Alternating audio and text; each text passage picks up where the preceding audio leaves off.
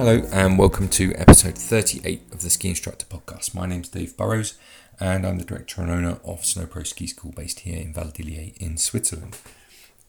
You've caught me on a day when there was a big storm gone through Switzerland last night, and we've had snow down to about 2,000 metres, and it's starting to feel quite wintry actually, which is nice. It's nice to see snow on the mountains, and it's kind of motivated me to get my diary in order to go and ski. But I'm starting a little bit later deliberately this year. I don't really need to start skiing in August, to be honest. So I'm going to go and get my ski season started in the next couple of weeks or so, work commitments aside, because the football season's gone a bit crazy this autumn.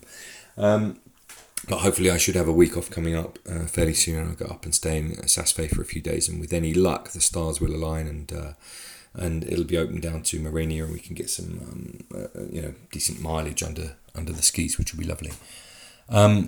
I've got a brilliant interview this week, one that I really enjoyed doing with Dan Egan. It's a little bit of red meat for you guys from the US, who make up about 40% of the listenership of this podcast, and I thank you very much, you guys, for listening. Dan's a US ski and snowboard Hall of Famer, and he's featured in numerous Warren Miller ski movies.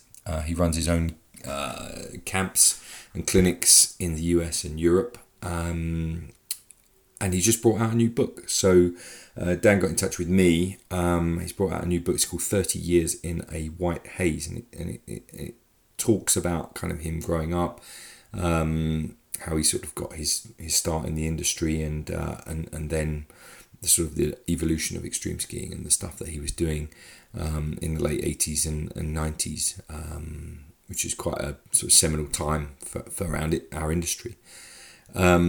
It's an amazing book. I ploughed through it in 2 or 3 days, and it was difficult to put down, and it was a really interesting read. So highly recommended, and we talk a bit about that in the book, and it's certainly something that I'd recommend to you to read, and it's quite different from all of the other ski books that I've read in the past. In this part one, we talk about his book a little bit. We also talk about other books, so there's a few tangents already going on. Talking about growing up skiing, influences, coaching kids, and also a bit about polar exploration. In this podcast, we had a little bit of interference on the line. I've tried to edit it out as much as I possibly can. It was either interference on the line or one of those kind of singing bugs that you get in the garden. Also cowbells you might hear, and also some guy turned on like a circular saw in the other garden.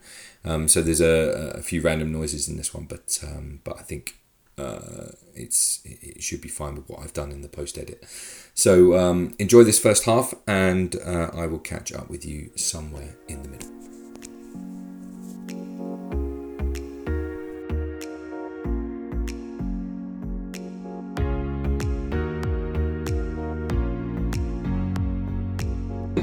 Dan Egan, welcome to the Ski Instructor Podcast. How are you?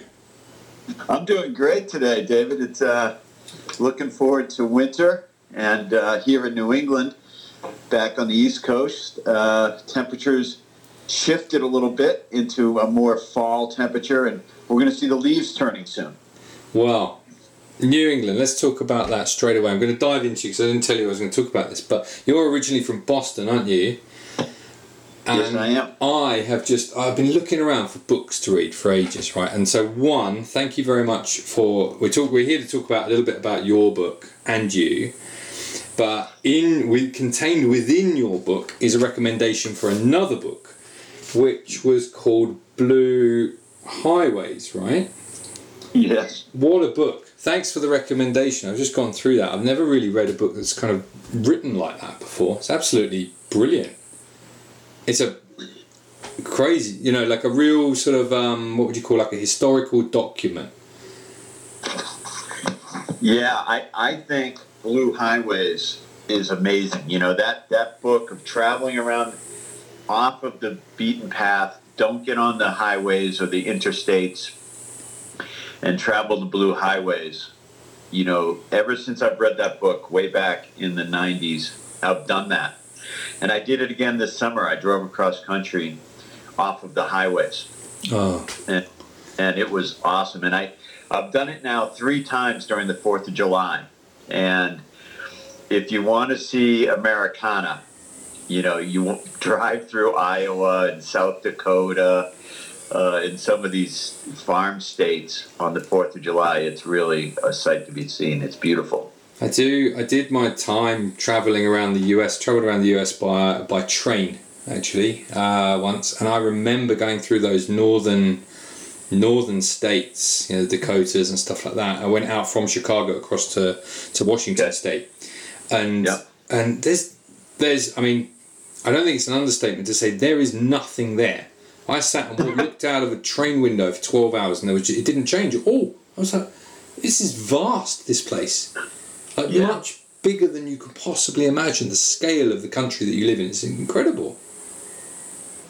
It really is incredible. And I think it's not fully understood from outside the States when you think about the diversity of our culture in this country and why there's so many different points of view on such a big place. It starts to make sense when you see the scope and scale of it. And the other thing is, the folklore of the West, and that you can make it in the West, that the dreams are born. Go West, young man. All these sort of things that Americans grow up with. And I think that's still true today. I think people are still seeking their fortunes by going West. Yeah. Well, talking of the East, while we're still on literary references, I've just finished going through all of the Robert B. Parker Spencer detective novels. It's set in Boston. And they are brilliant. I don't know whether you've ever read them, but my goodness, if you ever have a chance, the character Spencer and the way that the author describes Boston, which will probably resonate with you when you were growing up, is absolutely brilliant books, and I'm gutted that I've sort of finished them. Yeah, it's that is a great character, and those are great, amazing books. And there's so many films and things have been produced in and around Boston, just in commercials, and the Boston accent. It's really quite something when you can park your car and go over there and do those sorts of things. And, and it's such a rich city as far as culture goes and diversity. And in my childhood in the 70s, Boston was a very, very active city on so many fronts. Yeah, I can imagine. Well, let's talk a little bit about that, because Boston, although you're relatively close to that sort of East Coast skiing scene, I was really interested to read. So you've just published a book, 30 Years in a White Haze. Your story of you and your brother and the sort of evolution of extreme skiing. You were in and around that scene growing up.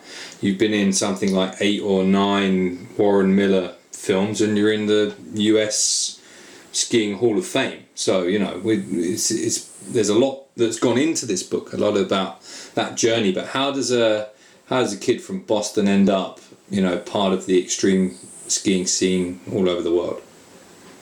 Yeah, I think that's a question that we really dive into in the book, because it's an unlikely scenario, right?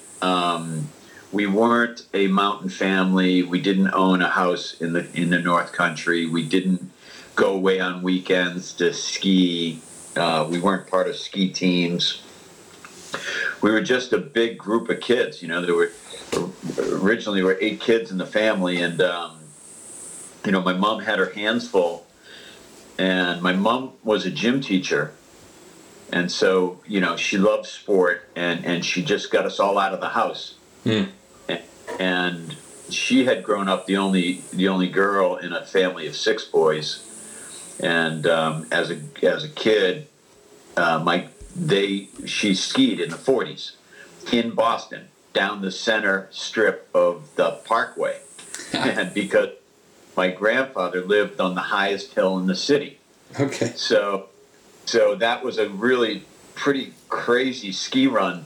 When I look at it, it wasn't very wide, and they had one pair of wooden skis and a pair of boots, and all the kids shared it. So, my mom was into skiing. My dad was into skiing. My dad, as a boy, would walk 4 miles in his leather boots to ski in the local golf court in the city he lived in, the city of Quincy, outside of Boston. So, and so they were both skiers. My dad was a sailor, and they joined us up for a ski club. So on Saturdays in the winter, probably 6 to 7 Saturdays a year, we would get on a bus out at the highway and go skiing. And it was my mother's way of getting a day off. She put all the kids on the bus, even my mom, even my dad. And so, and part of the deal with joining that ski club was that we had to take lessons. So I took traditional PSIA ski lessons from, really the age of 5 till I was 16.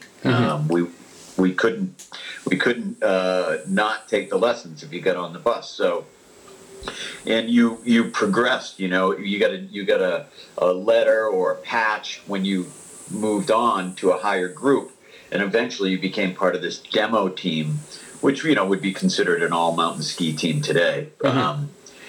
So. That was pretty exciting for me, and being competitive. Of course, I wanted to get on the demo team. My older brothers had been on the demo team, and that propelled me to try and get my skills better. But then, really, an odd twist of fate was my oldest brother Bob, after college, worked at a ski shop in Boston called the Ski Market, and the Ski Market went on to be the biggest ski retailer in the country, in the States.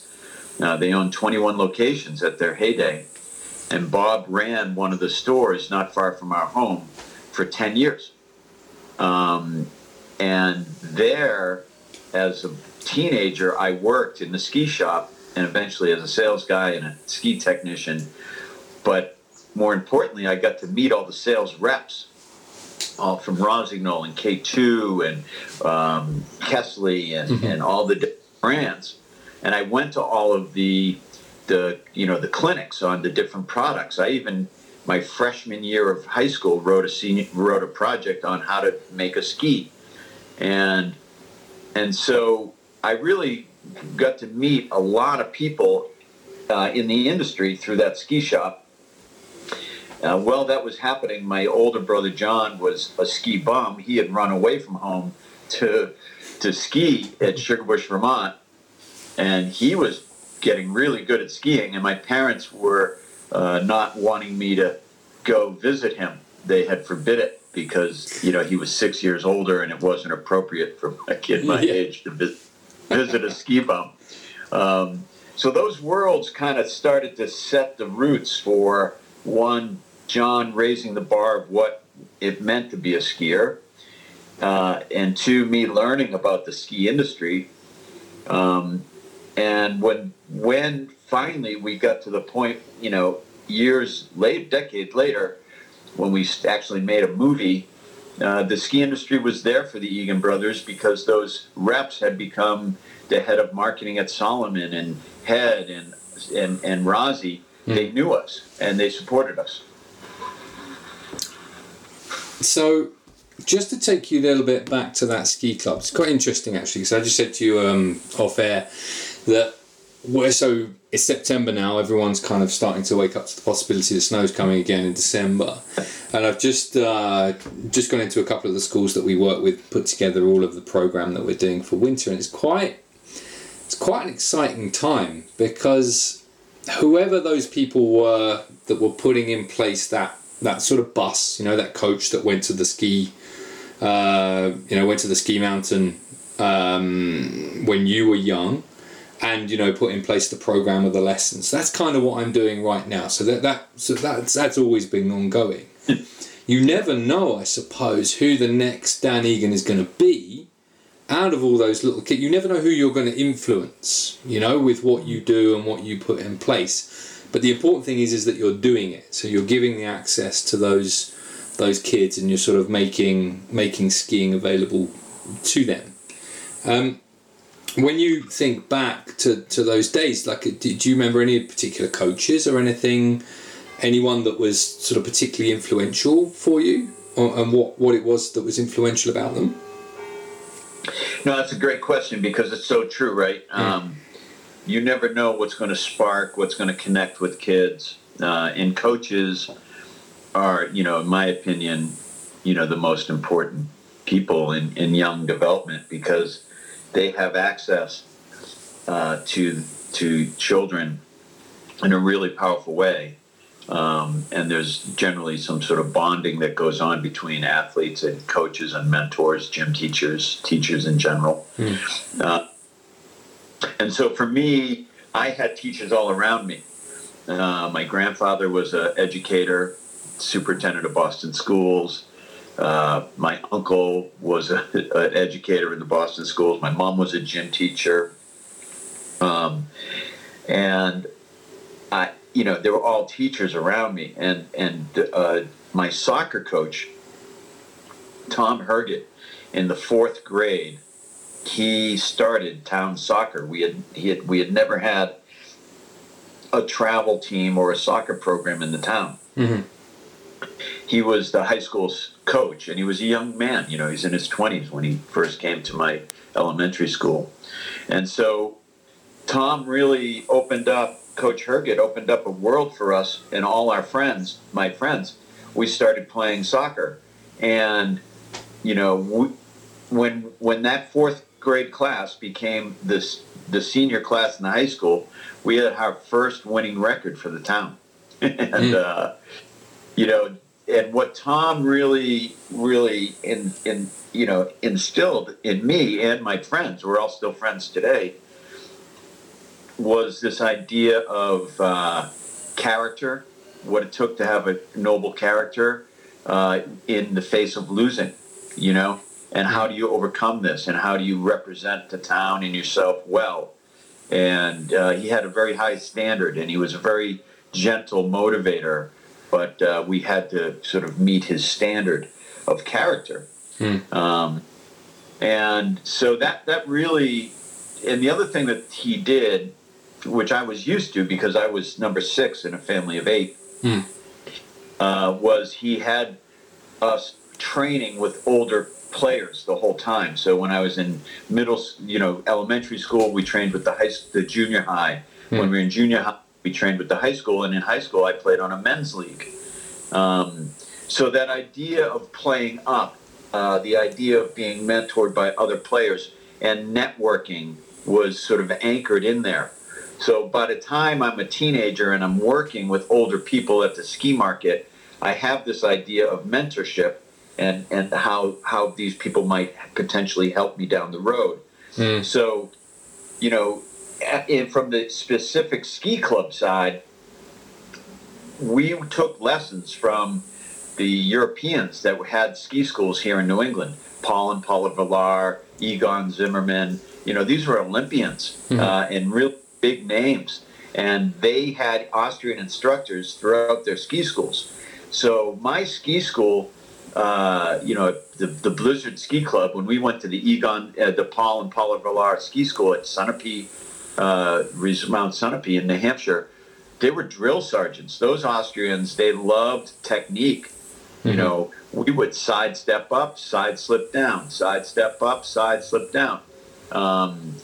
And we would do angulation drills. And, these are early days for snowmaking, really firm, hard East Coast conditions, icy snow.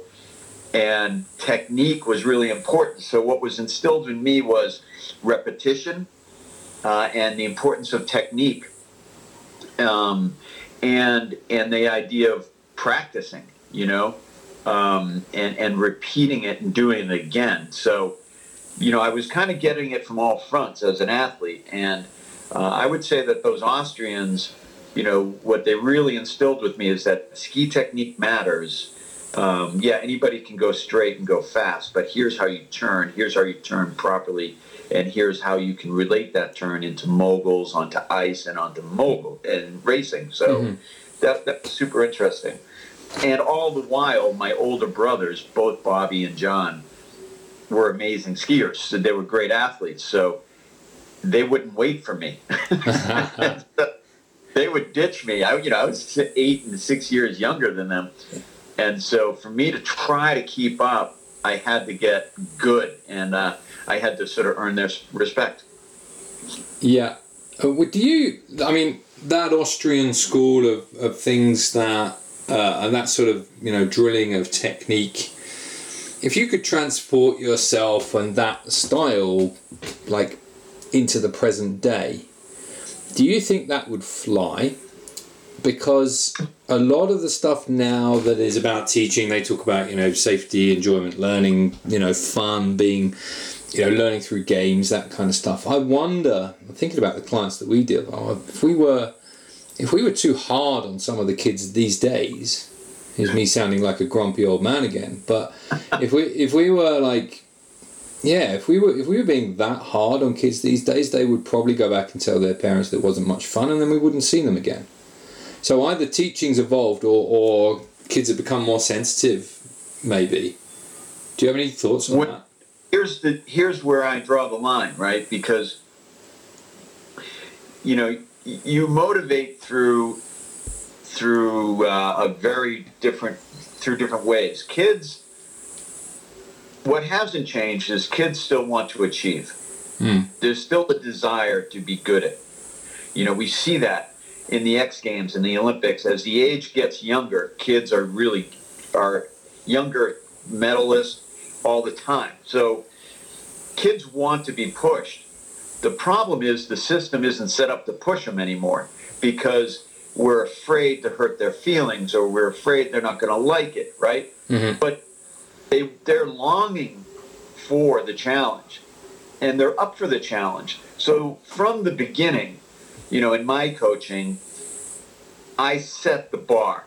This is what we're going to achieve, and I make it fun on the way to achieving it, but not easy.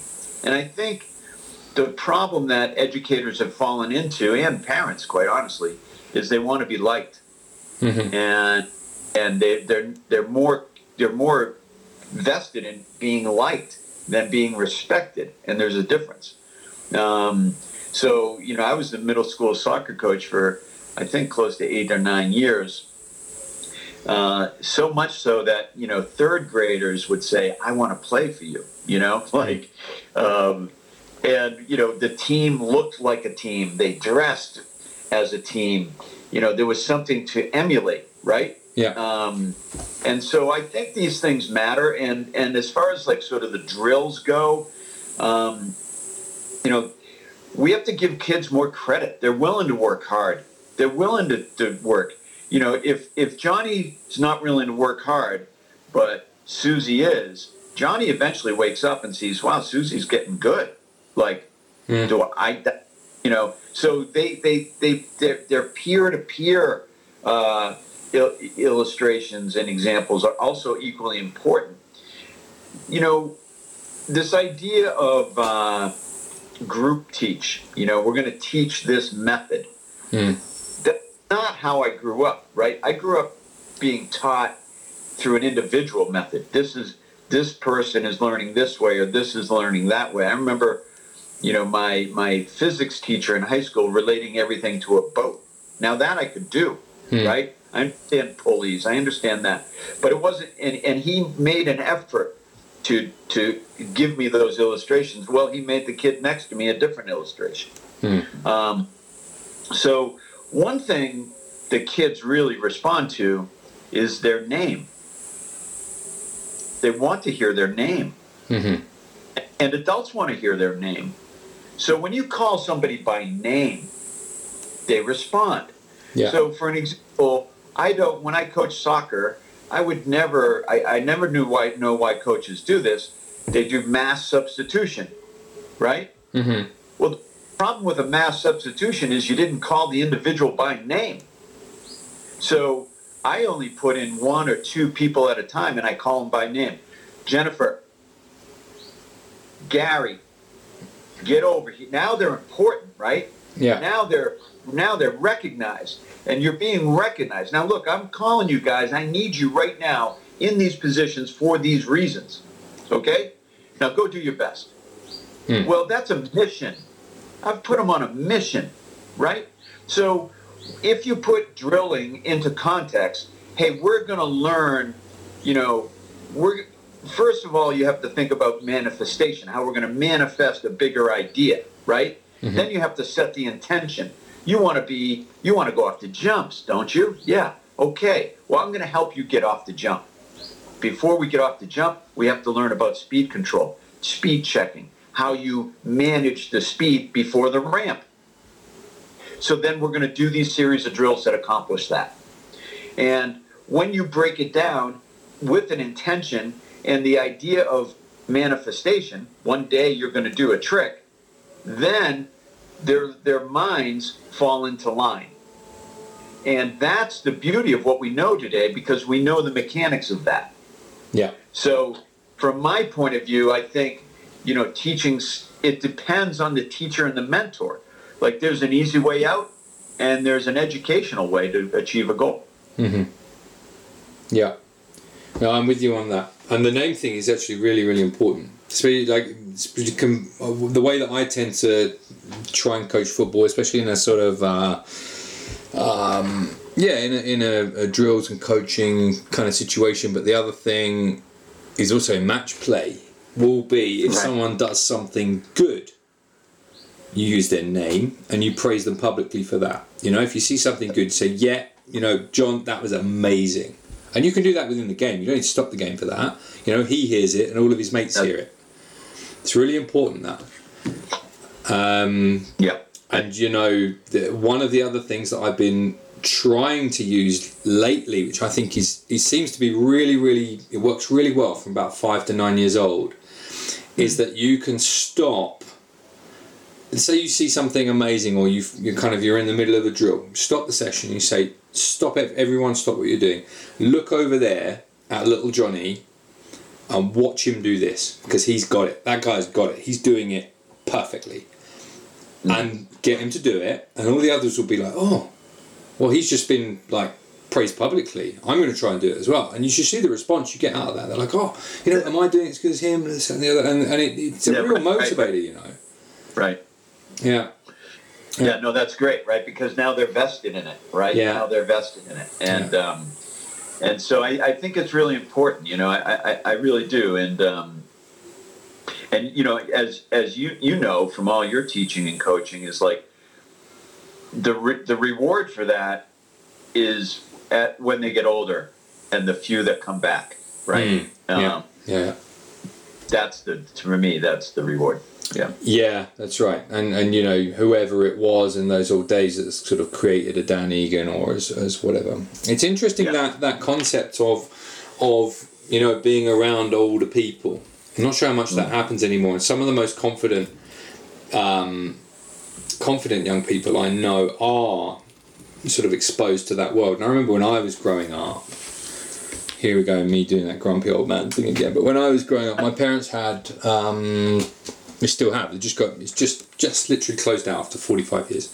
They've retired now. But I used to go and work on weekend mornings and holidays in my parents' business, which was an electrical wholesaler's business.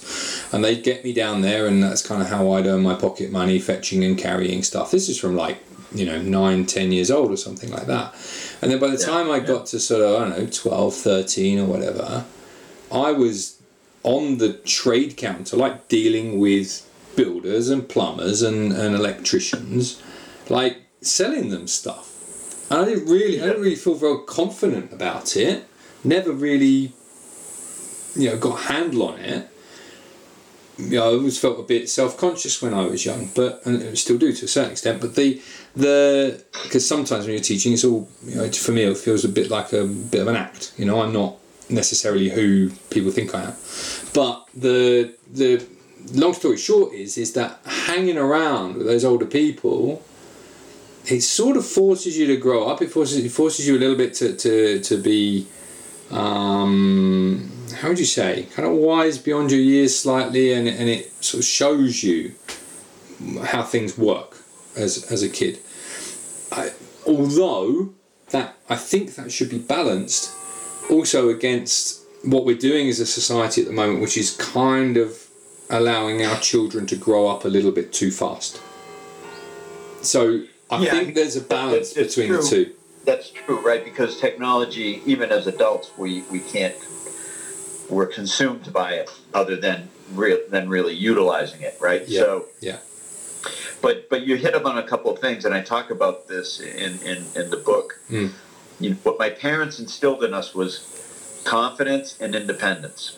And they did that, like you say, without making it a goal. They didn't say, hey, I'm going to make you confident and independent. If you do this, you'll be confident and independent. No, they said, no, you're going to be responsible. Do the chores you're told, show up on time. Do not quit. Go out into the world, and I think that confidence and independence is sort of really good. And as you say, of course, there's a questioning, or am I ready for this, or I'm nervous, right? But we did it anyways. And that's the most important thing, is you do it anyways. Even as an adult, managing different projects, all the different companies I've started, all these sort of things, I tell myself, just keep doing it. Just keep doing it. Do it again. It's working. It's working. Do it again. And, I do that with athletes. I don't say, hey, you created a great edge angle on that turn. I said, that was a good turn. Do it again. I let them internalize it. Do it again. Without analyzing it. That was good. Do it again. Don't do that. What should I do? That's my favorite ski tip, Yeah. What should I do? Not that. Don't do that. Yeah. Well, what should I do? Well, I wouldn't do that. I wouldn't drop my hand. What's the alternative, right? So, this idea of breaking patterns is to have an equal and opposite reaction, right, to the pattern you're in. And then internalize that feeling. How'd that feel? Felt great. Really? Felt amazing. Okay, go do it again. And now they're thinking about how they felt. The old saying that we're not thinking machines that feel, we're feeling machines that think. Yeah. And so we want to persuade through emotion. We're not going to persuade through logic. Why are we using logic, particularly with kids? We need emotion, That's why when you use words like amazing, or that was outrageous, or that was so good, that you're triggering emotion. And when you point out the good play in the player, it's not like, he used the outside of his foot and he wheeled the ball. It was like, Johnny, wheel the ball. Now you guys do that, right? So this idea of just of doing what you see, and all of the great, explorers or people who have been sort of on the edge of things, the idea that if one person could do it, so can I. So can I. And why not me, right? Instead of why me, why not me? And so I think my brother and I, as skiers from the city, by the time I started racing, I was, in my mid to late teens. I didn't know anything about the kid, was a great junior champion or this or that. I didn't care about who I was racing. He was a fast racer. So why not me?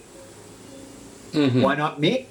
And so I just took the Northern kids on full blast. Like, I came out of the city, had never raced an organized race. I got to top 10 in New England in high school and state champion. So, like, I just assumed I would win. Why wouldn't I? Why wouldn't I? I like it, but where do you think that comes from? I'll give you an example. Because this is like, and listener, this is a short hop into the weird and wonderful world of my mind. Like every summer, it feels like a little bit. You get to April, tidy up the ski season, finish all your admin and stuff, and then summer. You've got summer. June, July, August, nothing happens. No one's thinking about skiing whatsoever. It feels a little bit like going into, like, round the dark side of the moon or whatever. And everyone's, radio silence, can't get hold of anyone, blah, blah, blah. And like it every year, even though I know that it always comes back, it's hard to not doubt yourself. Like you sit there and you say, oh, crikey. But where does that thing that you were talking about, that sort of, why not me, that sort of innate self-confidence, or is it curiosity? Like, where does that come from in you? Or was it, is that something you were born with, do you think? I think it's a combination of things. I think some people are born to be intrepid, but, like I said, my mom, she threw all the kids out of the house. Get out of the house. And she didn't care. I mean, she did care. I don't mean to say she didn't care. But it wasn't like we went for group activities. My younger brother, he went to play baseball. He didn't. I went to sail. We played soccer together, but in the summer we did separate things. Now, my sailing required me to walk a quarter mile to the trolley, take the trolley to the train, take the train to the bus, and walk a half mile to the yacht club in the city, in a rough city. This wasn't like a, blue collar. It was a blue collar working yacht club. It wasn't a highfalutin yacht club. And it was a tough place. You had to earn your stripes. Like, I would be challenged on those buses and those trains and in the city streets. Who are you? Where do you go? Where do you hang? How do you, what do you, who are you coming in here? And out on the sailing water, out on the boats, I gained some confidence. Hey, I can do this. And then I had to make my way back through those street corners to get home. So that when I talk about confidence and independence, there's a price to be paid. The question is how much you're willing to pay. Like, I really wanted to sail, so I was willing to pay the price of walking the gauntlet, so to speak, down those city streets, right? And then gaining confidence in that. And I think, this idea to do your best, right? It's sort of like a little bit, what if my best stinks? Yeah, but at least you did your best, right?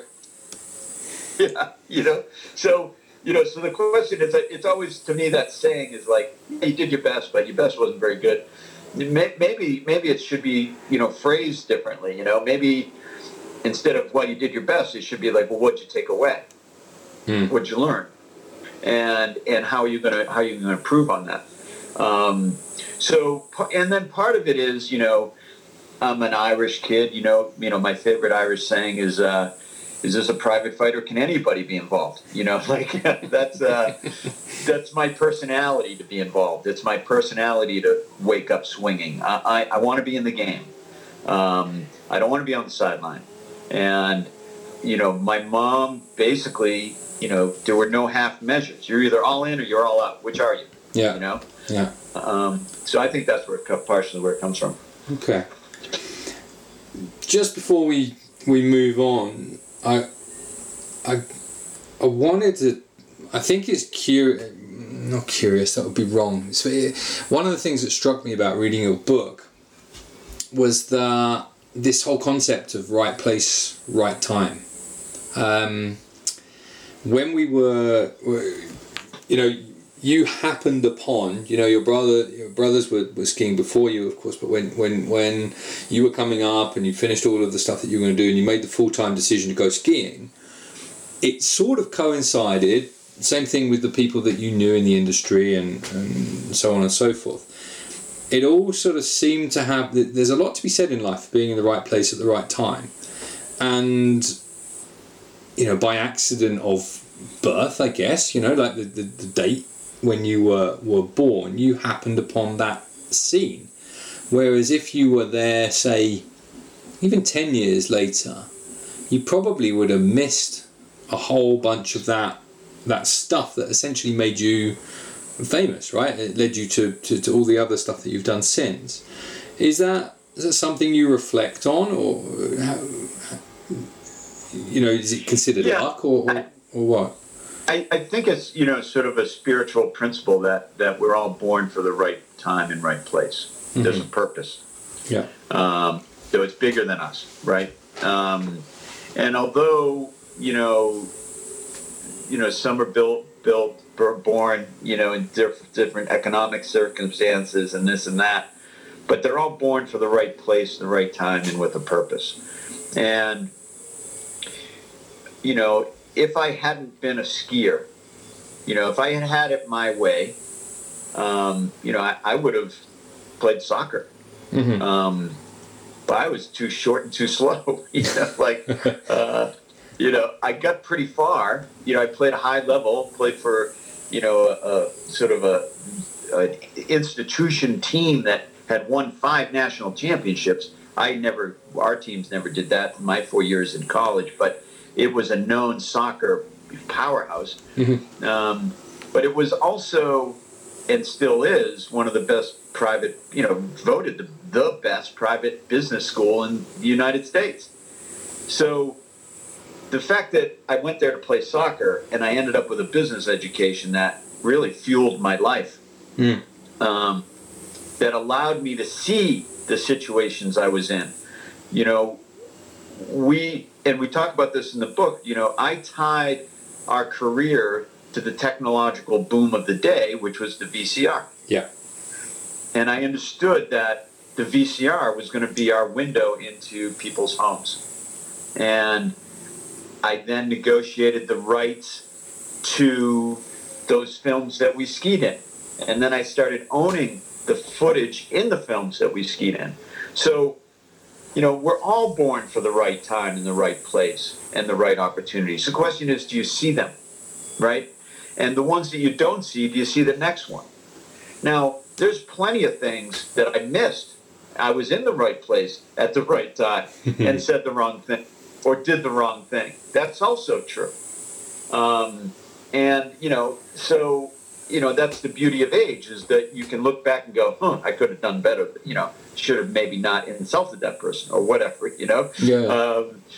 And so this idea that, look, when I think of Lewis and Clark walking across the country, paddling boats up river, not down river, up river, I was not born for that time. Mm-hmm. I wasn't born to wrestle grizzly bears, I was born to slay other giants in my life, but the giants of the day. Yeah. When I look at the kids today, I can see that they're born and bred and raised in a culture to slay the giants of their day. My nephews that are using technology for driverless cars and founded companies and got funded, they did far more in business than I've ever done. And they were born for the right time in the right place. So I find it a fascinating concept that, we all have that in us. And I think that that's really the beauty, of the human condition. You can do it. There's countless stories of people overcoming and doing it in their day. Yeah. No, that's true. That's true. It's funny. You say that. I was going to mention another anecdote about football, but maybe I'll come back. Soccer. I'll come back to that in a minute. But one of the funny, I think that the youngsters probably see opportunity slightly better than you do. But as I think I see my opportunity here. If you had to kind of put a name on what I'm doing, I know what my niche is, and I know that I can go after it, and I can, to a certain extent, try and do the best I possibly can in the industry that I'm in. But when I look around at other opportunities, and opportunities that may have existed in my father's day and stuff like that, you think to yourself, oh crikey, it's hard these days. I think if you're a kid, you look around, you think of something, but a lot of stuff has already been done, or is already being done by multiple people. Whatever you can think of, chances are someone else has already thought of it. But maybe I only see it from my perspective. I don't see it from the perspective of a 20-year-old. I don't know whether that's just a thing that happens. Well, this idea of the collective thought, right? That the idea is not yours. It's owned by the collective. It's owned by the greater. So when you enter into the collective, then that's where the connections live. So that's where the possibilities are. Because just because somebody had thought about it doesn't mean they had seen the application of it or the production of it. And that's what I like, when I'll get an idea, I'm going to make this film, or I'm going to write this book, or, I'm going to, produce a live sailing event 4 miles off the coast. Well, I have the idea, but then I have to find the guy who can create the wireless network 4 miles off the coast, right? And I meet that guy, and I see him using that application in a different application, and I go, is it possible to move this thing off the coast? And he says something like, I've always wondered about that.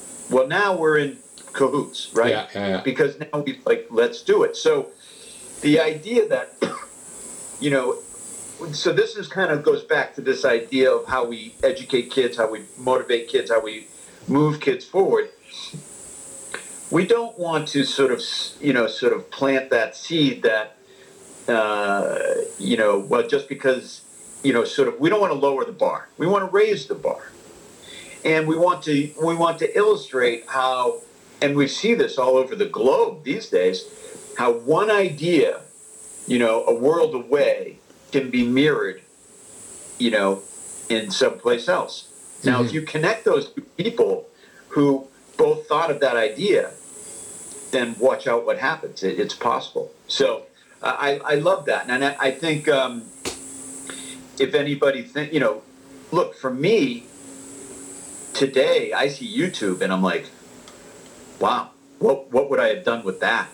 I was working with a VCR. I had to find skiers to buy my videotape who owned VCRs because they really weren't even everybody's home yet. So, if I can overcome that, what can you do where technology is already pre-existing? What can I, and then, I just had this discussion the other day, like young athletes, whether it doesn't matter in the sport, like how are you going to stand out? So many kids have that skill. They all have that skill. What are you going to do? How are you going to do it? How are you going to express? How are you going to carry yourself? Whose name are you going to remember? Like, how are you going to do it? Raise the bar. Yeah, it's true. That's essentially my philosophy for skiing. Because you get into it, you open a ski school, right? And you think, well, there's a bunch of other people. And so I'm sort of overriding philosophy with the ski school is how can I do this, but do this better than what has gone before? Yeah. It drives everything. It's really, really, really important. The other thing about soccer is that I can't play competitive football anymore. I can't do 90 minutes. My body won't hold up. But I play on a Tuesday night with a bunch of similarly old guys, and my goodness, like now I have to. Do you remember the days when you just used to turn up, kick a ball around a bit, and just start playing? Now I have to do like a warm up. Like a proper warm-up, stretching all sorts of bits and pieces out and doing all sorts of movement. And then, like, just for days after it hurts. And you're like, what? And I'm so slow. That's the worst bit about it. Just so slow these days. My mind knows what I want to do, but my body will not execute it anymore. I'm just like, oh, it's awful. It's a horrible feeling that you just can't do it anymore like you used to. Luckily, I can still ski a bit, but crikey, like it's I don't know. Right, you've mentioned a couple of times about this sort of perseverance thing, and in your book, I thought was really, really interesting. So I've read books about Shackleton. I've read books about the Amundsen, the early Norwegian explorers. And what those guys were doing in the late 1800s, early 1900s was just... the word today I think would be crazy, really. They had no idea what they were doing when they went on some of these polar expeditions to the Antarctic and the Norwegians when they were going to the North Pole and crossing Greenland. I remember reading one of the books, which was about the first expedition. The idea was to cross Greenland, right? These guys floated around on icebergs for like 12 months before they even got to the land. And they're volunteers signing up for these expeditions. I absolutely cannot... The other one I read was Tom Crean's book, or the book about Tom Crean, who was one of Shackleton's kind of guides, right-hand man. It's just extraordinary what these guys were doing. You know, they had no real idea that they would get out of any of it alive either. Is that, I mean, what do you take from those guys when you read about stuff like that? You know, it's true, and you talk about being born for a time. Like, wow, yeah, and the gear, you know, what they're wearing, and you know, today we'd call somebody out of their minds to go to the Arctic or the Antarctic dressed like that, you know. Yeah. But what you see is this idea of perseverance, you know, and this idea of possibility. And how that drives mankind to be the first, to do something that's never been done, to go to see something that hasn't been seen, and how powerful that is as a motivator. You also see the economics of the day. You know, what were they leaving behind? It couldn't have been all that comfortable. They were like going to cram themselves into a ship. Yeah, you know what I mean. Like, so they whatever was their current day situation, this looked better, and that's like, that would blow your mind too. Like, really, that looked better? And then and then what you see, and particularly in the Shackleton story because it's so well written, is you see them come into the now.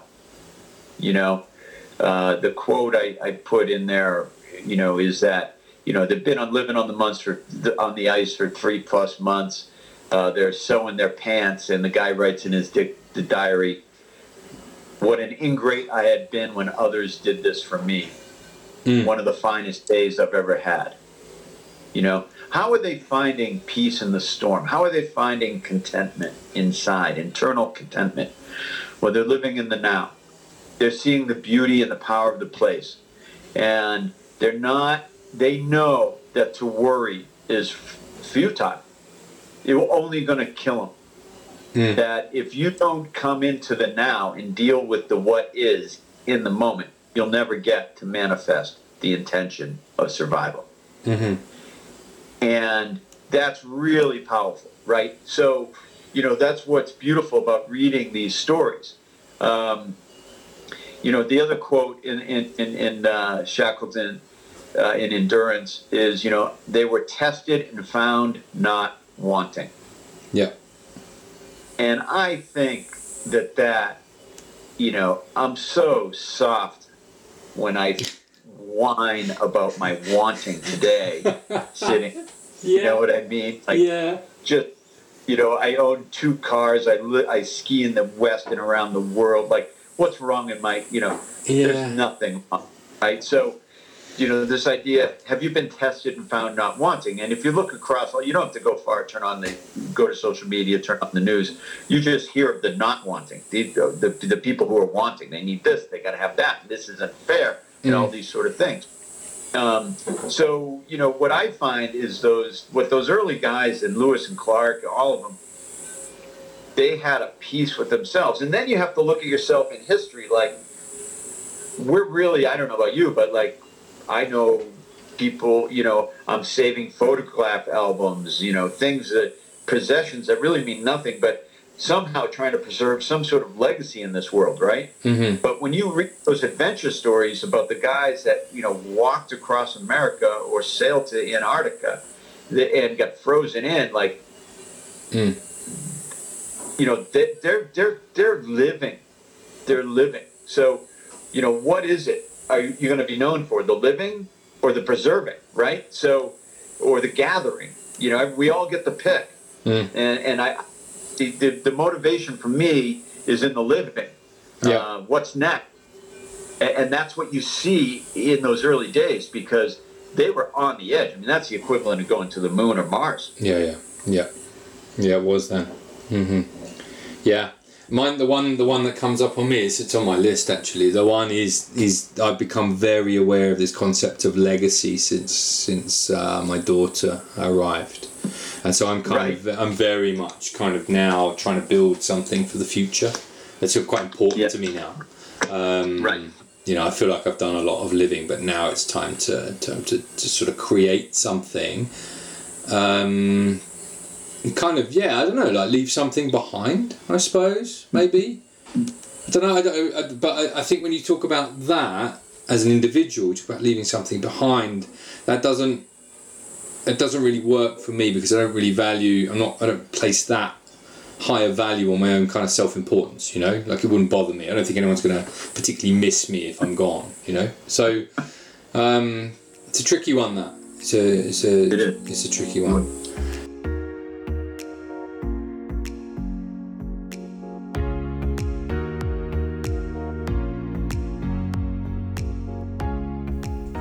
I hope you enjoyed the first half of the interview that I did with Dan here. It's amazing how much kind of how similar we think about a lot of things, similar things that we're into, similar books and that kind of thing. I think that really came through in the interview is kind of how well we gelled, and Dan's certainly a sort of a really easy guy to get on with, and I very, very much enjoyed the conversation that we had. The podcast this is probably going to take us past like 55,000 episode downloads, which is just absolutely amazing, and I've got some really cool podcasts coming up actually that are already in the can and ready to go. One is about ski boots and ski boot fitting, what we should be looking for and that kind of thing. That's with Colin Martin of Solutions for Feet in the UK. And I've also got a 2-part interview, because it went on so long, with John Olsen, who's a ski instructor based in Verbier with New Generation Ski School. I've also got 2 or 3 others that I need to do, which I need to get round to doing, because I want to do a sort of roundtable kind of Christmas special thing, but I need to tell the people that I'm planning to do that with, so I need to get on with that. In this second part of the podcast, we talk about sort of ski tech changes and technique that comes with that. We talk about the sort of infamous trip that Dan did to Mount Elbrus in sort of around 1990 odd, and that was kind of, I'd say, one of the defining points of his life, but also the story is amazing. Goes into super detail about that on the book and in the book, and it was really extraordinary story, really. We also touch on some thoughts about the Free Wide World Tour and also sobriety, which is another interesting tangent. So I really sincerely hope that you enjoy the second half, and I will catch you when I come back and I've had a chance to edit up those other podcasts that I was talking about earlier. Hope you're all well and you're all getting excited about the ski season, and I will catch you on the next episode.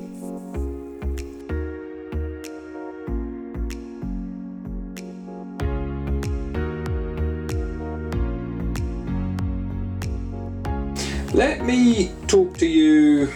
It ties into there's some amazing writing in your book about the Mount Elbrus expedition that you did. But just before we get to that, it's extremely ambitious, really, considering that you weren't so much an alpinist, more of a kind of known to be I guess an extreme skier in those days, and you were skiing about. I've seen, all you have to do, listeners, is go on YouTube, look up Dan Egan, look at some of the stuff that he was skiing back in the day on the skis that you were skiing it on. One of my colleagues in the industry said this to me the other day. I wrote it on social media. Said this was back in the day when people didn't film themselves unless they could really, really ski, because the equipment was difficult and there wasn't really the access. So you wouldn't put out a VHS tape unless you were pretty confident in deep snow on those old skis, 220s or whatever, skinny, 60 odd mil underfoot.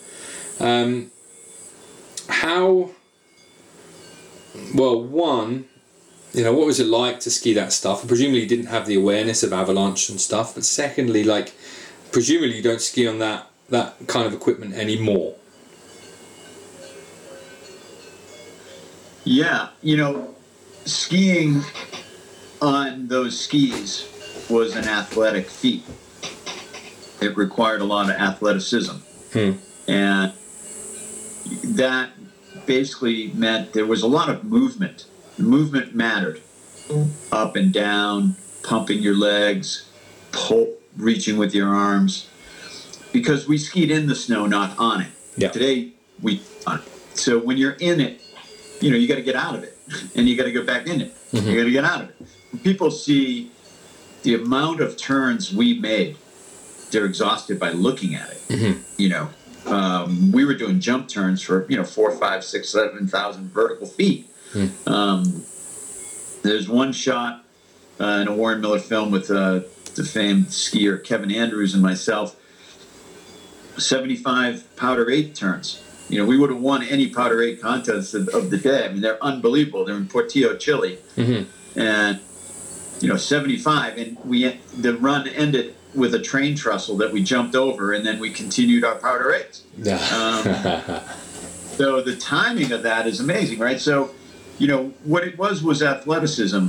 Of course, we didn't know any different because there wasn't any different. And so being a student of the sport and the movements and the repetition that I learned as a kid, it was mattered to me.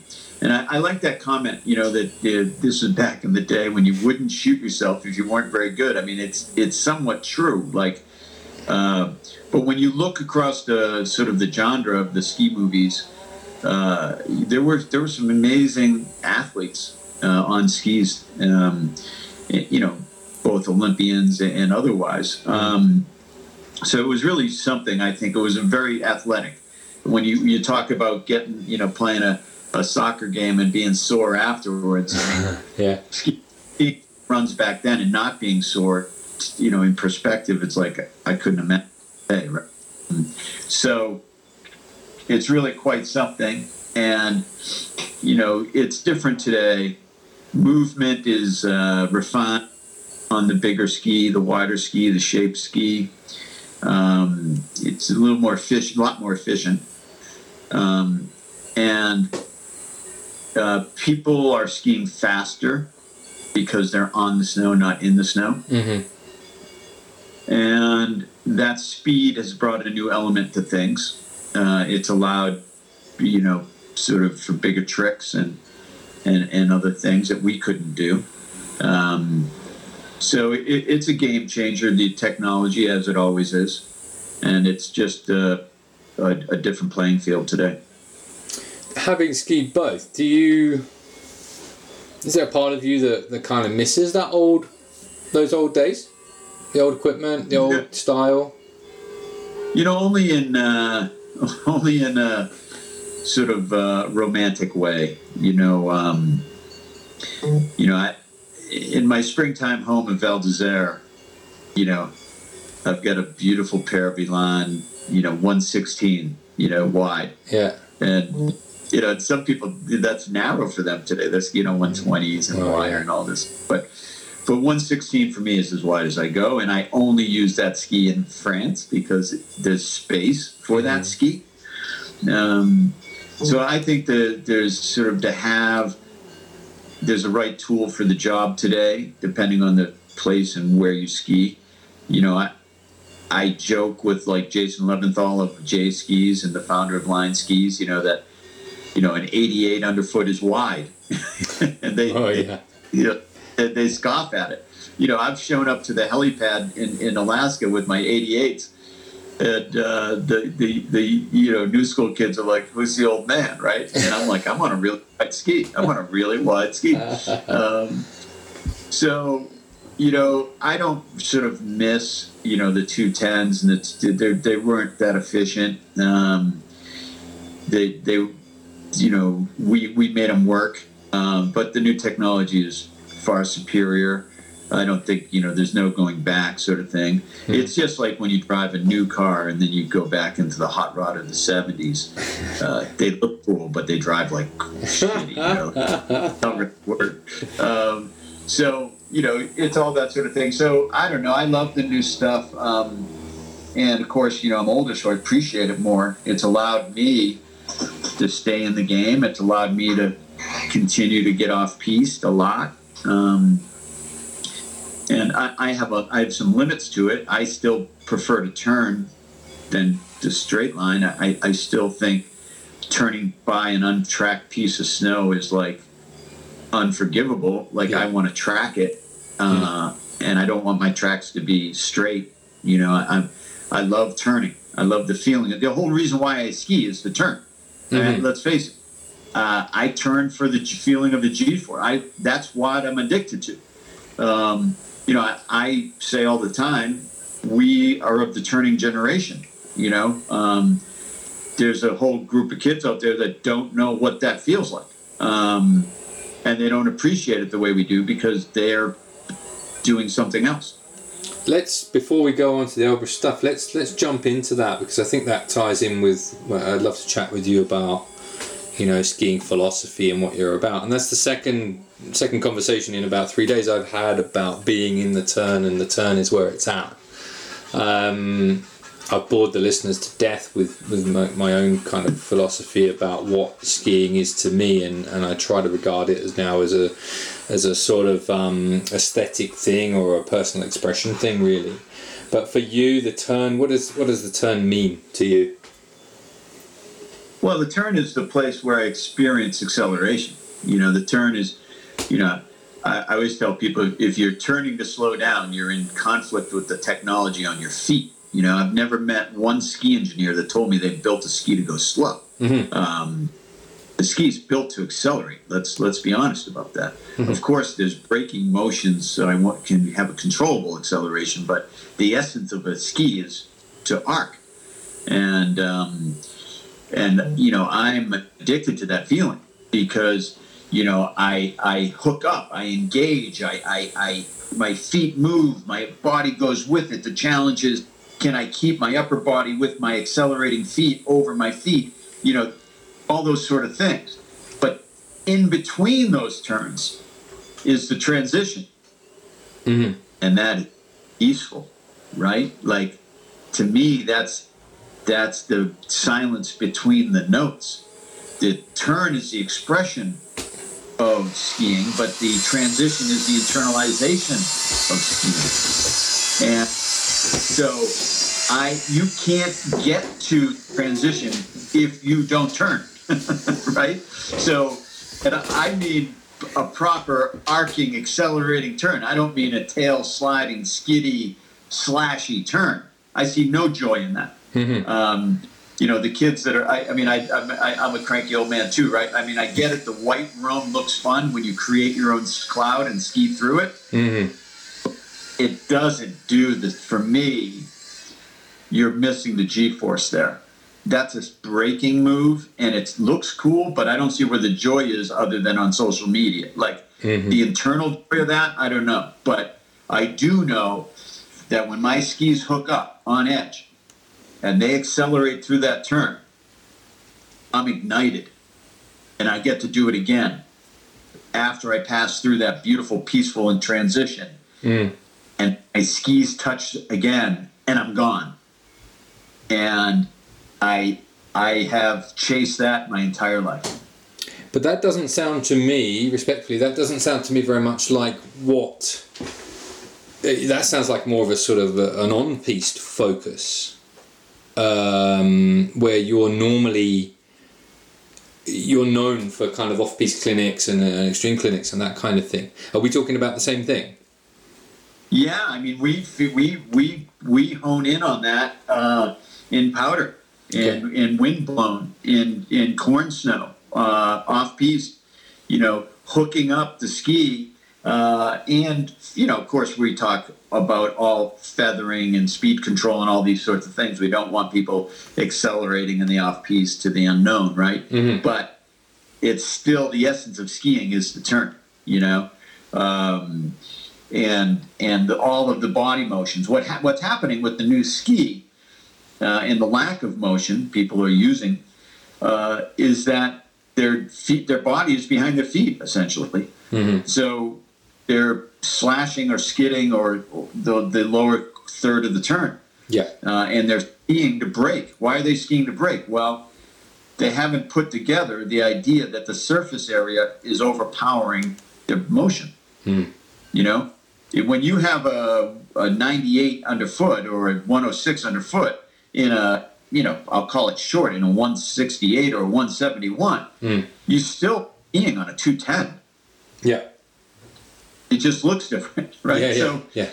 And with that increased surface area under your foot, I talk about this in all my instructional writing, there's only one place for your foot to go. It's in front of your hip. Mm-hmm. And it's super to be an athlete with your feet in front of your hips. Yeah. So how do you regain that body position to pull those feet under your hip? Well, you do that in your transitions, right? You do that in the body alignment. You do that in the pole planting. You do that in where you look. We need that off-piste, in the off-piste, probably even more than on the piste. I think turning is the essence. And the other, really curious and interesting thing about the ski equipment today is it has its own purpose. So, make sure you're on the right ski for the right day in the right conditions, because it matters. And if you're a groom skier, well, get a piste ski and enjoy that. If you're going out of bounds or off piste and you want to ski in the powder, yeah, you're going to want something to float. But you don't need the same ski that you would go heli skiing in, for sure. Yeah, I agree. When you talk about the move that you make in transition, let's get right into it. When at that moment of transition, your move to get the next turn going, where do you think that's coming from? And then are you quite square at transition, or are you having a slight, are you having any kind of rotation or rotational separation at that point? How would you best describe the move that you make to catch up with those accelerating skis and to put the skis behind you ready for the next turn? Yeah. We should state that I'm qualified in nothing, right? Like I have no certified in nothing, okay? So I hold no certificates. I've only owned experience. And I teach from that point. Mm-hmm. I look at kids racing today. Mm-hmm. All I see is their hips are too far back and they're being coached to do it. Okay. And I don't see them standing up. Nobody, the great teaching institutions of the world have basically thrown up, out. They don't want it anymore. Talk about through. Mm-hmm. Well, let me tell you what. That works at the highest level. When you have somebody who understands body mechanics and can do it and knows what you are describing. Yeah. But for a young athlete developing who doesn't know what the word through is or move through the turn, they need to see, experience, and internalize what that feels like. And the way to teach that is to get them to stand up. And get forward. So how do I see this working out? This has been such a disaster for the U.S. ski team that we don't even have a male skier on the World Cup slalom circuit. Yeah, who was the last guy was David Chudowski, wasn't he? Yeah. Yeah. So we're not being successful in this technique. I'm sorry. These kids cannot handle the transition. We know that because they're blowing out of courses. And because of the point system, they don't need to finish these races anymore. They can just blow out and say, I'll do it again tomorrow in a different race. Mm-hmm. You used to have to climb up, go around the gate, and finish the damn race. So we're instilling quitting, right? We're teaching them to be we're trying to get them to be in balance from an out of balance position. And the problem I see is it's because they're looking at imagery of Michaela Schifrin with a low hip, but only when her feet are extended out to the side. Yeah. But when she's in transition, her feet are under her hips. And that might be in a quick moment. It doesn't, and she's, extending in that moment, not squatting, Mm-hmm. So it's super important. So when you ask me that question, I'm a believer in standing up. So as my skis accelerate for a number of different reasons, one, basically they're designed to accelerate, and two, I know how to punch it, so they're going to accelerate. That means my feet are going to be in front of my hip. The easiest and fastest way for this old dog to regain balance is to stand up and to put my hips, shoulders, and hands forward and dive into the next turn and let that foot go out and under me again. So, yes, I do believe, there's different techniques. There's oftentimes I ski with a ton of rotation and separation. Lower body rotation, upper body somewhat square. Of course, it's never 100% square, right? Mm-hmm. But somewhat square. And other times, if I'm arcing, I might be more countered with my upper body. And that's the other thing. Have we, as an industry, progressed our teaching to the technology? I give it a flat no. Flat no. Yeah, that's interesting. We have not said, if you're skiing on a 106, here's a 106 technique, and we need to. Mm-hmm. What we're saying, here's how you turn, regardless of what skis you're on. That's not true today. Mm. That was true 30, 40 years ago. But now we have kids with, and skiers of all types, skiing in AT boots where there's no ankle flexion built into the construction of the boot. Mm-hmm. Where kids whose shafts of those boots are not flexed forward; they're straight up and down. Yeah. So when you have a straight up down knee, how do you angle it? When you're on a wide ski, what's the technique for that? Because actually, banking on a wide ski makes a ton of sense, and it works really, really well. That's right. But we don't really teach it, or it's not part of our instruction manuals anywhere that I can find. Particularly at the interski level. So, I'm challenging the industry. Let's catch up to the technology that the manufacturers have created. We're all stuck in the dark ages with our ski technique. And if you don't believe me, look at the results of the US and the UK ski teams. It's not very good. So what's going on here? What's going on here? Maybe we should go back to the basic athletic movements that keep people balanced, well in motion. Yeah. Fires me up. Yeah. Fires me up, David. No, I'm with you. I hear you. And there's definitely something to be said for that, especially with regards to people who... I've had this before, people show up for lessons on extremely fat skis and they're looking for kind of piece technique. And you're like, well, we're not really going to get anywhere with what you've got on your feet.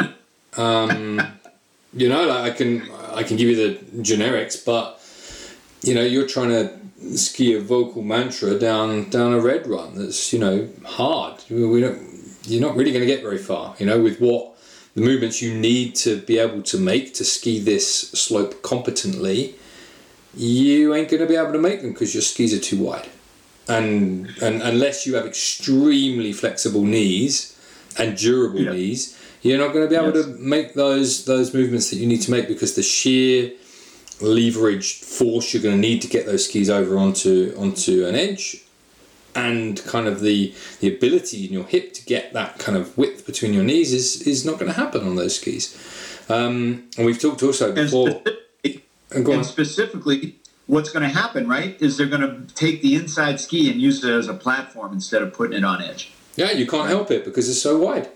Right? Exactly. It's in the way. You can't get it out of the way. It's too big. Yeah, I agree. And then the other thing that we've talked about extensively on this podcast before, I think, is the design of kids ski boots. The one I especially hate are those ones with the extra buckle across the ankle.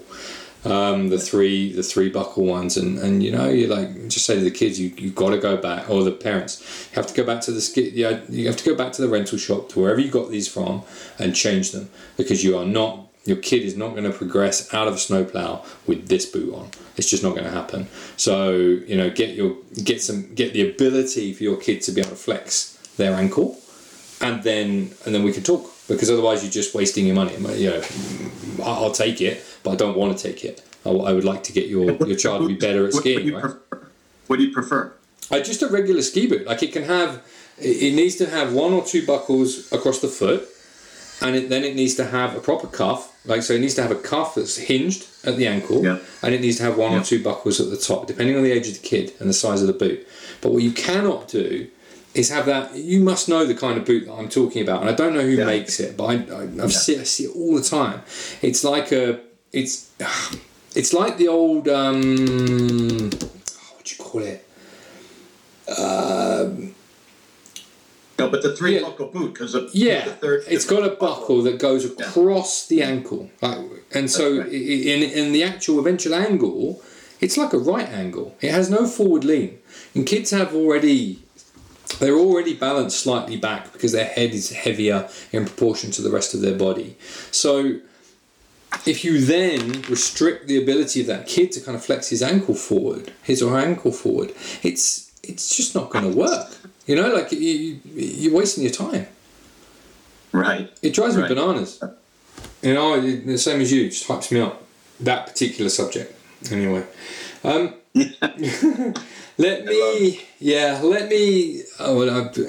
not a great place to go back to, but you do an amazing write-up in your book about that really ambitious expedition to Mount Elbrus in Russia. Those of you who want to read the whole account, you can read it in the book for sure, and I'll link to that in the podcast. You were going there to promote a brand, is it Degré 7 that you were going there for, and basically conditions went against you, and you got caught in a big storm on one of the most deadly mountains amongst the 7 peaks, and your idea was to ski back down and that kind of thing. A lot of people died in that storm, and you managed to get out of it. When you look back at that, presumably you recognise yourself as sort of young and terribly ambitious at that time. Is that what you take away from it with that historical perspective? Yeah, it was an ambitious climb, and it was a misconceived trip from the onset. The idea that we would climb and ski one of the 7 summits of the world, and that Degree 7 ran a promotion around the world that if you bought a piece of clothing, you were entered into the contest, and people won a trip to Elbrus, Russia, the USSR, before the fall, just for buying a beanie. Their only qualification was they bought a beanie. And Patrick Valentine had passed away, and they wanted to celebrate Patrick's life. And what they wanted to do was run a promotion where people got to see basically the Valentine guides in Chamonix come together with these up-and-coming extremists from the U.S. Mm-hmm. And that was going to be a feature on ESPN at the time. So there was some, just in there, what I said, anybody with any sort of mountain experience might think, should we rethink this? So, I personally was all about it. I wanted to go. We were super excited to be sponsored by Degree 7. Patrick Valençant was one of my brother John's heroes. John had skied with Valençant and met Valençant in Chamonix in the mid 80s. And, they would just be coming distributed in the U.S. and I saw an opportunity for a sponsorship deal, and so they loved it. But, in hindsight, I was not prepared to go to, altitude. Although one of the things I say is, in the book is my 24-year-old self would have always chosen to do what he did. My 57-year-old self, probably not, but my 20 self, I was gonna take the challenge. What year was it, Elbrus? This expedition? 1990. Yeah. 1990. Yeah. It's an interesting time. The reason I say that is because the one of the I always look back at the kind of the music and the culture of the kind of the 80s or late 80s, and there was a sort of like, I know that you were in and around the music scene as well at that time, and like I look back at just how big some of the bands and some of the rock musicians and stuff were at that time. Like the sheer scale of ambition that was going on in that time, like everywhere really, was quite amazing. If you grew up around that time, it's probably no coincidence that you would go. You think, yeah, I'll just go to Elbrus, we'll climb that and we'll ski back down it. Like how hard could it be, right? Yeah, it's a strange time in time. Is what I'm saying. Yeah, it was a very interesting time, and of course, if you grew up during the Cold War, the idea that you were going to go into Mother Russia was like something I had never really thought of before, like that. And we were just, the wall came down in the fall of '89. It was just starting to crumble, the Iron Curtain. And for an 80s kid to go, to sort of the unbidden, the kingdom that you would never could have, the evil kingdom, that was quite something. When we got to very interesting times, because when you got to Russia, what did people know of America, right? They knew McDonald's, and they knew MTV, and CNN. So, and they knew Hollywood movies. So, and music, they knew music. So, and what did we know of Russia? Like less than that. Yeah, we didn't know anything. We just thought they all wanted to kill us, right? Like that was our whole mindset. And as an American at the time, I think a lot of people don't. People forgotten.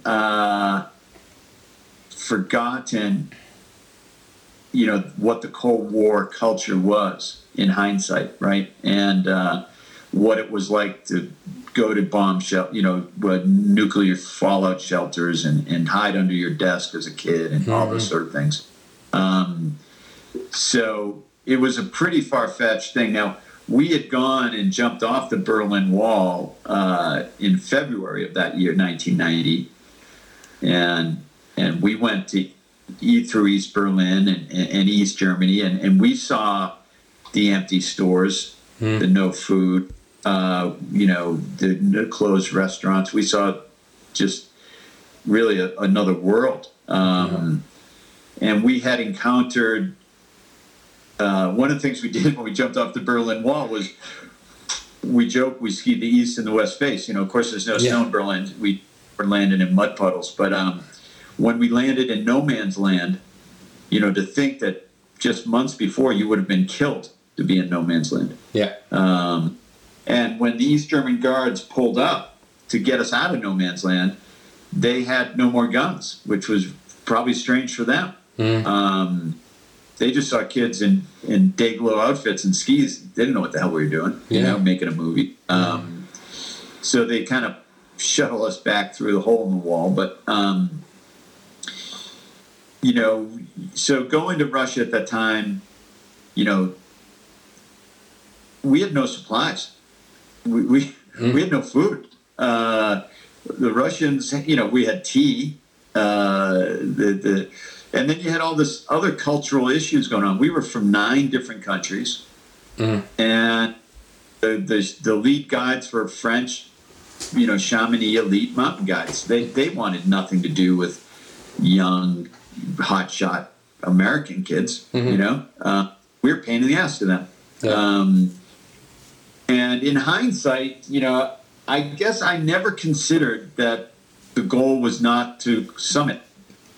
I think that was sort of like, I don't think it was the intention of the trip. Now that I think about it, I don't think the Chamonix guides thought anybody on this trip was qualified to summit. Problem was they never stated that. They never said that. Yeah. So, and we were going to movie about it, and I'm a promoter, so I was going to make a big deal out of it. And, the combination for that is a deadly combination, which, I'm lucky to be here to share this insight about, but, that storm easily could have killed me, no doubt. Well, I don't want to ruin the story because I think you should read it for yourself, listener, if you can. But it's a great book and it's an amazing story. But you had you were close to death. You summited. That's fair play to you, and you had that moment at the top. But after that, you very nearly died. And I'm curious to know about a little bit more about the kind of the whole near-death experiences that you had on that, if you're willing to talk about them. Yeah, that was, I was alone in a snow cave that I had dug, and I had been abandoned in by some fellow expedition members.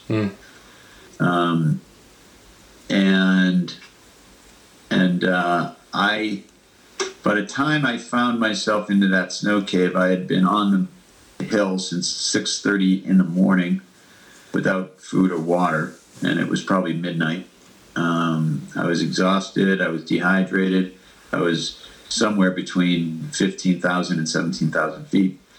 And I had just spent hours digging this cave with my feet and my hands in an ice axe. So I was sweating from the inside. I do credit Degree 7 clothing that was bomber-proof, really warm stuff for saving my life. Might as well have been wearing a sleeping bag. It was so, worthy of the challenge. But, for me, I had, when I passed out in that cave, I had a lot of different apparitions, and one would be described as a white light moment. I believe I met my guardian angels, and they were telling me to follow them. And we were lost at the time. The reason why we dug snow caves was we were in the middle of the crevasse field, and we were lost. And we had, prior to digging the caves, we had performed a crevasse rescue. Me and another Russian saved the guy out of the hole. And, so that was, for me, this idea of follow me, I didn't want to go with them. Now, what were they saying to me, in this apparition? Where were they going to take me? I remember having the really clear thought that if I go with them, if I did pass through, I'm going to be fine. But this would be really hard on my brother, I didn't know where he was, down below. That really had the thought that death is a human experience. For the spirit, it's a joyful experience. And then I would wake up from that apparition and vomit blood and shake and shiver. And I had another more comical apparition that somebody had brought me from a convenience store, hosted, Twinkies and munchies, to eat. But, years later, I come to realize that those guardian angels did exactly what they said. They guided me down through the crevasses. Mm-hmm.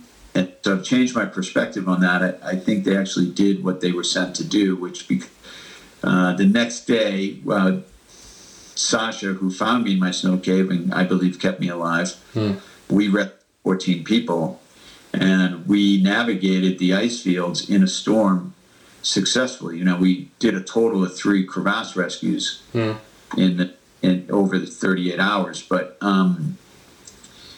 you know, that was quite something. But you touch on something because I have never really spoken about this. We did make a movie, and I was interviewed, within a week after that trip. And that interview is pretty powerful, but and we did put that in parts of that interview in a film. But one of the reasons why I never really spoke about it is I didn't think people would believe me. And my friend Claudio Abate died on that trip. We say in the book that 15 people died. The numbers are some say it was almost double that. Yeah. We could verify 15. And over the years, I myself have said more, but for the sake of not exaggerating, we could count 15. But Claudio died alone in a snow cave, similar to my situation. And the reason why they found him after the storm was his hand was sticking out of the snow. And he was actually alive when they found him, but they didn't have any helicopters or anything like that, so they put him on the sled with the other dead bodies, and he died in transportation. Wow. But when I think about that, that easily could have been me. Sasha found my ice axe outside the cave. That's how he knew I was in there. And there's some other things that we talk about in the book, which really are quite hard to believe in today's day and age. But because of the Cold War and everything, and with the proper prospect of that day, make total sense. We were in Russia during a time when Albania, the first breakaway republic, protested on May Day in Red Square. And that Albanian walked into Red Square wrapped in sheets and lit himself on fire. That was quite an event. So, the USSR was crumbling at the time, and the Cold War was a real thing. And it was a tumultuous time in world history. What we found, and what we always found, and we went on a quest to do this over the years, was to travel to war-torn areas and find commonalities between mountain people. And that's really what was the end result of my experience. Kindness, compassion. Sasha saved my life. When we skied with the Kurds during the first Persian Gulf War and the border with Turkey and Iraq, we found the same thing there. When we skied in Romania after the revolution, we found the same thing there. When I snuck into Beirut, Lebanon, for my peace ski, I found the same thing there with the Middle Eastern culture. People in the mountains curious about each other and kind. Yeah. And so I think that's a big draw to skiing. I think that's what keeps people coming back to the mountains, is that they meet strangers and become friends. And we try to sort of have that theme throughout all our films over our career. Will you, we'll leave the reader of the book to discover the interesting thing about Sasha, which I think is fascinating. But would you describe yourself as religious before that moment, or did that come kind of after that? No, I'm raised. I'm of Catholic heritage. You can't escape that coming from Boston, can you? Yeah, it's part of the deal. And what I say is my family is soaked in it. We are bathed and baptized in Catholicism, and when I was a young boy, sitting in the pews, listening to the priest tell me that Jesus was going to save me, I always wondered, from what? What the hell do I need for? What? I got my mom, my dad. We're doing all right here. Like, save me from what? And I, over life, I think sometimes you gain perspective, like, oh, well, he helped there, or that helped here, faith helped here. My spirituality got me through that one. Just in perseverance alone, part of the human condition we were talking about earlier is being grateful, and also part of the human experience is suffering, and why. And so I've always been curious about all of that, and I think what happened in Elbrus was an awakening of that. I was a rebellious kid. I was an unruly dude, and I think it was an awakening to a bigger purpose. And we dedicate the book to my uncle Dan, who was my mother's twin, who died in Korea. He was a pilot in the war. And my brother Dan, who died as a baby. He was older than me before I was born. And my cousin Dan. There were all these Dans that passed. And in my grandparents' kitchen, there was the family tree. And as a kid, I would sit in that kitchen, the same kitchen my mom grew up in, and ski down the middle of the parkway and look at dead Dans on the wall.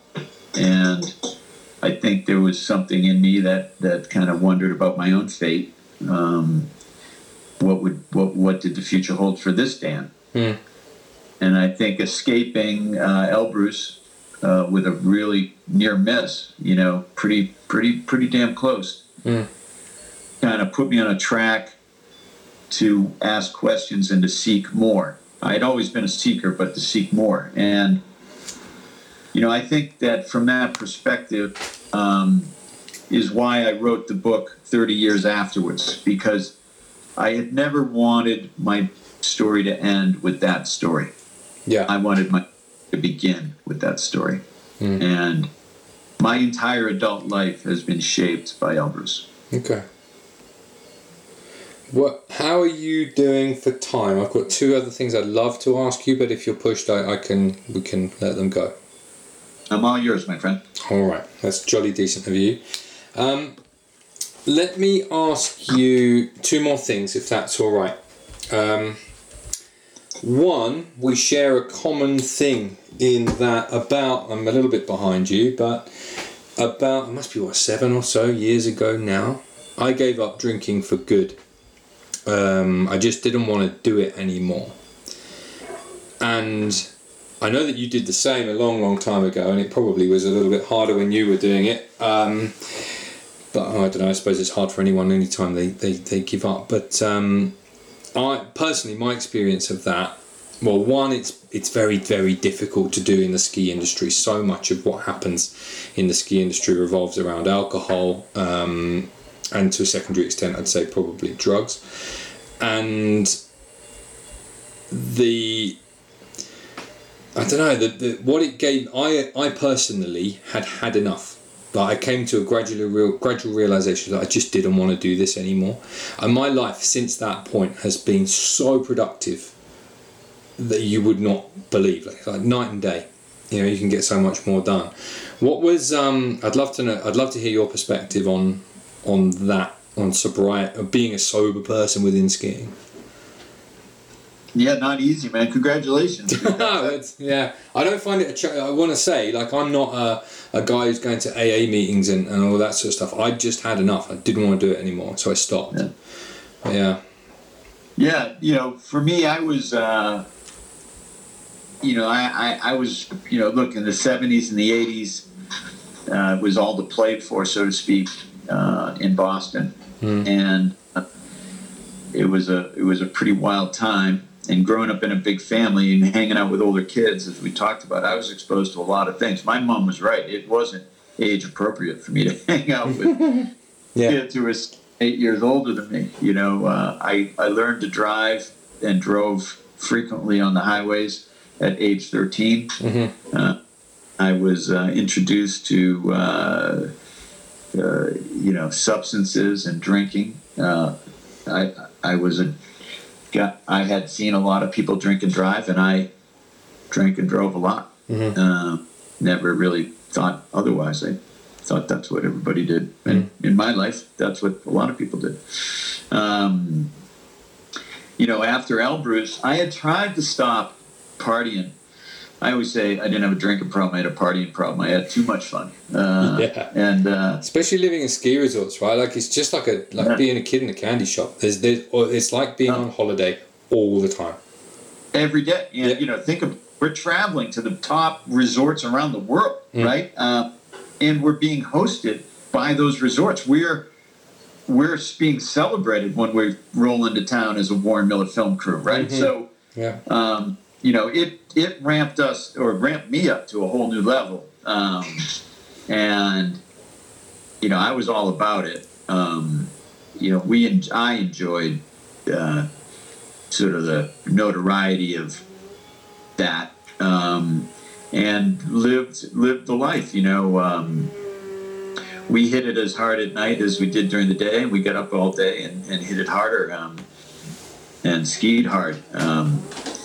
It was not without its problems. You can't compete on the World Pro Mogul Tour hungover. It's hard to do. You can try and compete on the World Pro Mogul Tour on hallucinogenics, but I'll tell you, that's hard to do too.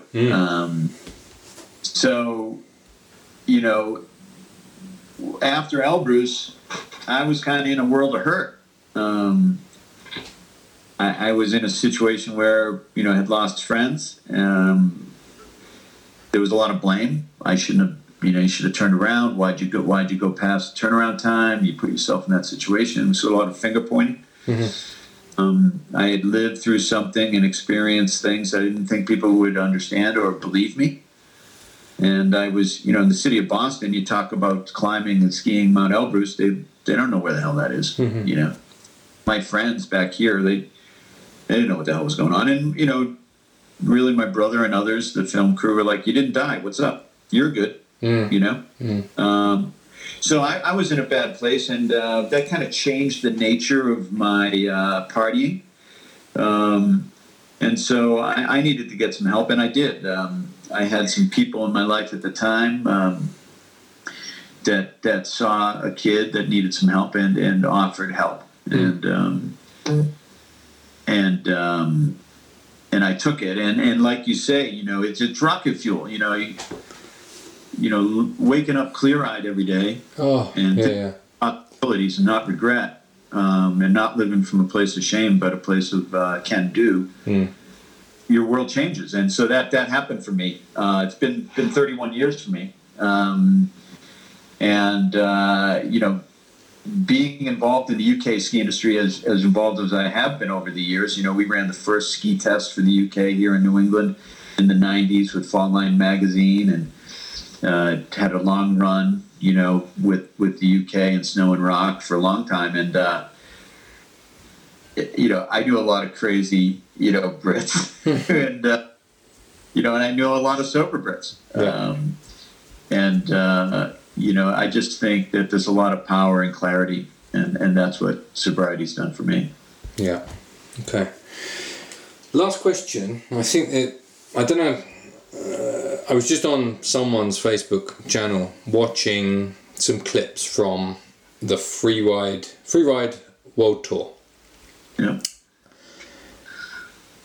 I wonder what your perspective on the Freeride World Tour is, because I don't get it, don't understand it. I'm sure it has its purpose, and for someone's organising it, someone's making money out of it, and I'm sure, but the concept of judged off-piste skiing, like the stuff that you were doing back in the day, now judged and prize given. I know that you were quite scathing in the book about the initial attempts to organise something like that. I think it was in Alaska. It doesn't.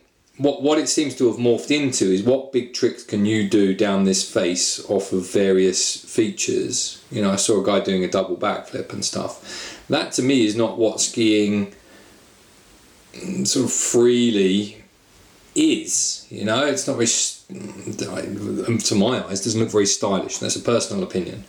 There's no grace to it. It looks like you've got guys picking their way down faces so that they can perform a flip off of a certain cliff. I'm sure, don't get me wrong, that is an extremely incredible thing to do. But for me, it kind of takes away the ethos of what extreme skiing was about. How do you feel about that these days?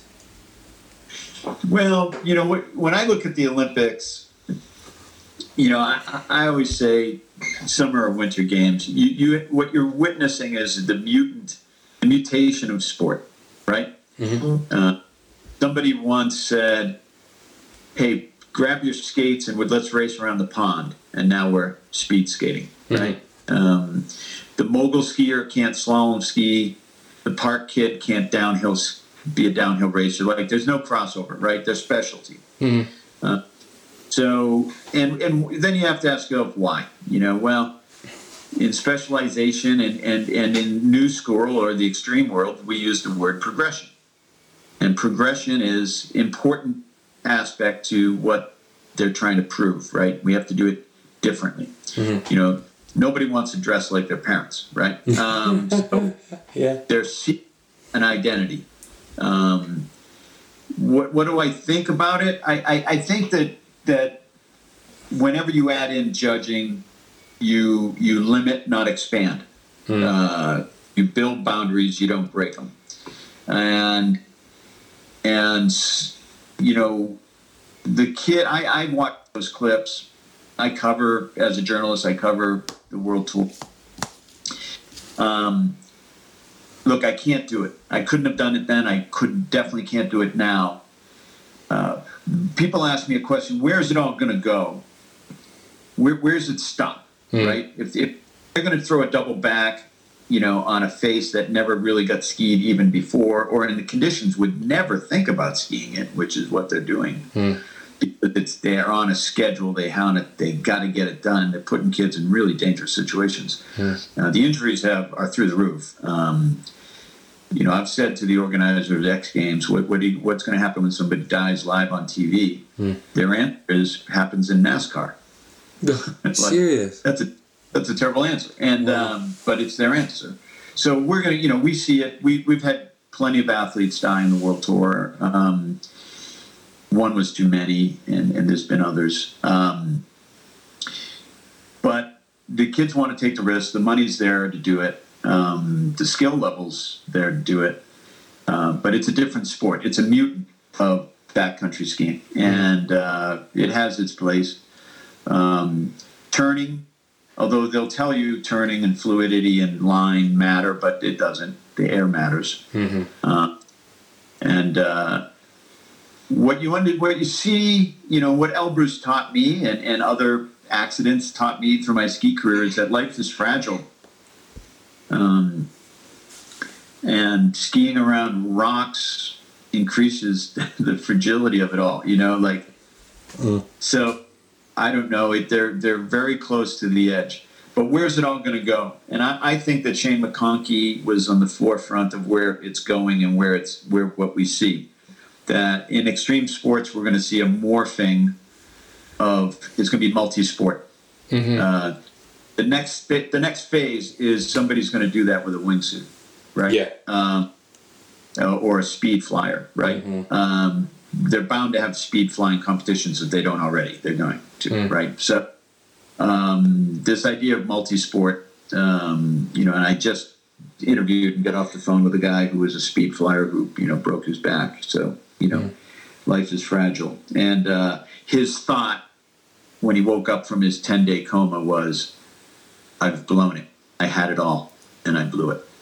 And, that's one hell of a way to... In what sense did he think he had it all? Like in terms of his sport or just life in general? In life. He was healthy.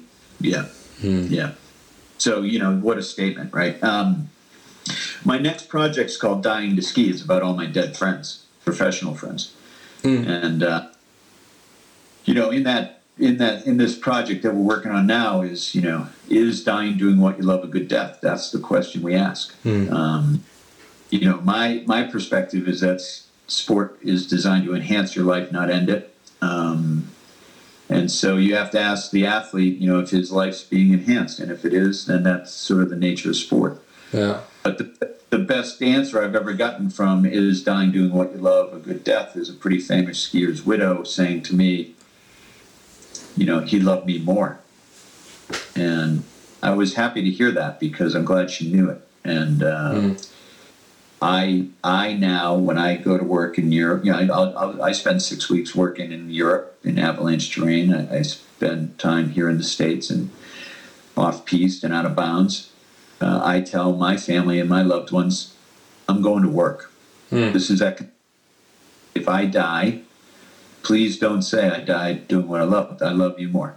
And I think that's perspective. I think it's, one, the gift of age, but two, I think at some point there has to be a reality check on where we're going with this whole thing. But as long as, and we talk about this in the book, as long as there's young men seeking adventure, we're going to have all sorts of things happen. So it's a fun, wild world. I think our job as mentors to the industry is to raise the question and to in ways raise awareness so that people can decide. And people always decide. People thought I was crazy, and they were right. So.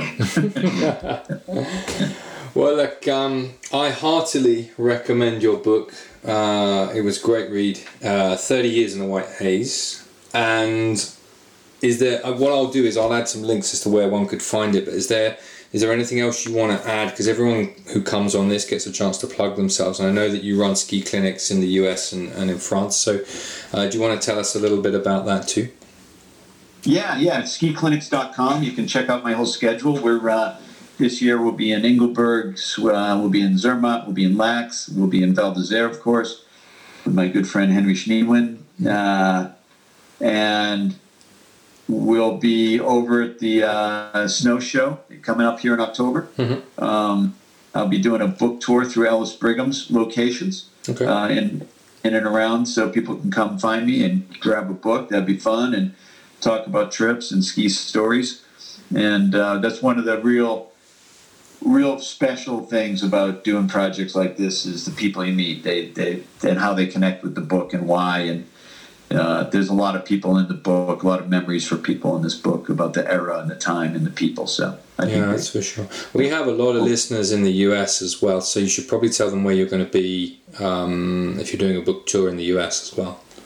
Yeah, you bet. If you go to white-haze.com or dan-egan.com, you can see the whole tour. But I'll be in Colorado coming up here in mid to late September in the Vail area in Copper Mountain, and then I'll be at the Denver Ski Show in early November, and of course all over the East Coast here in New England and Boston at the Boston Ski Show. And my winter home is at Big Sky. You can come ski with me there at my Dan Egan Steep Camps. We run them all winter long, right out of Big Sky, the biggest skiing in America. It's amazing. I love it. And this will be great for all the listeners over in the US, because like my podcast is often accused of being a bit British centric, even though I'm kind of based in Switzerland, and it's the nature of kind of the people I know, I guess. But I'm really, really glad that I've managed to have you on and have this perspective and kind of fill in a little bit of background colour also to these books that I've been reading about, the American Midwest and Boston as well. So I'm really, really pleased to have done this. Thank you so much. Thanks for your time, David, and look forward to seeing you. I hope we can ski.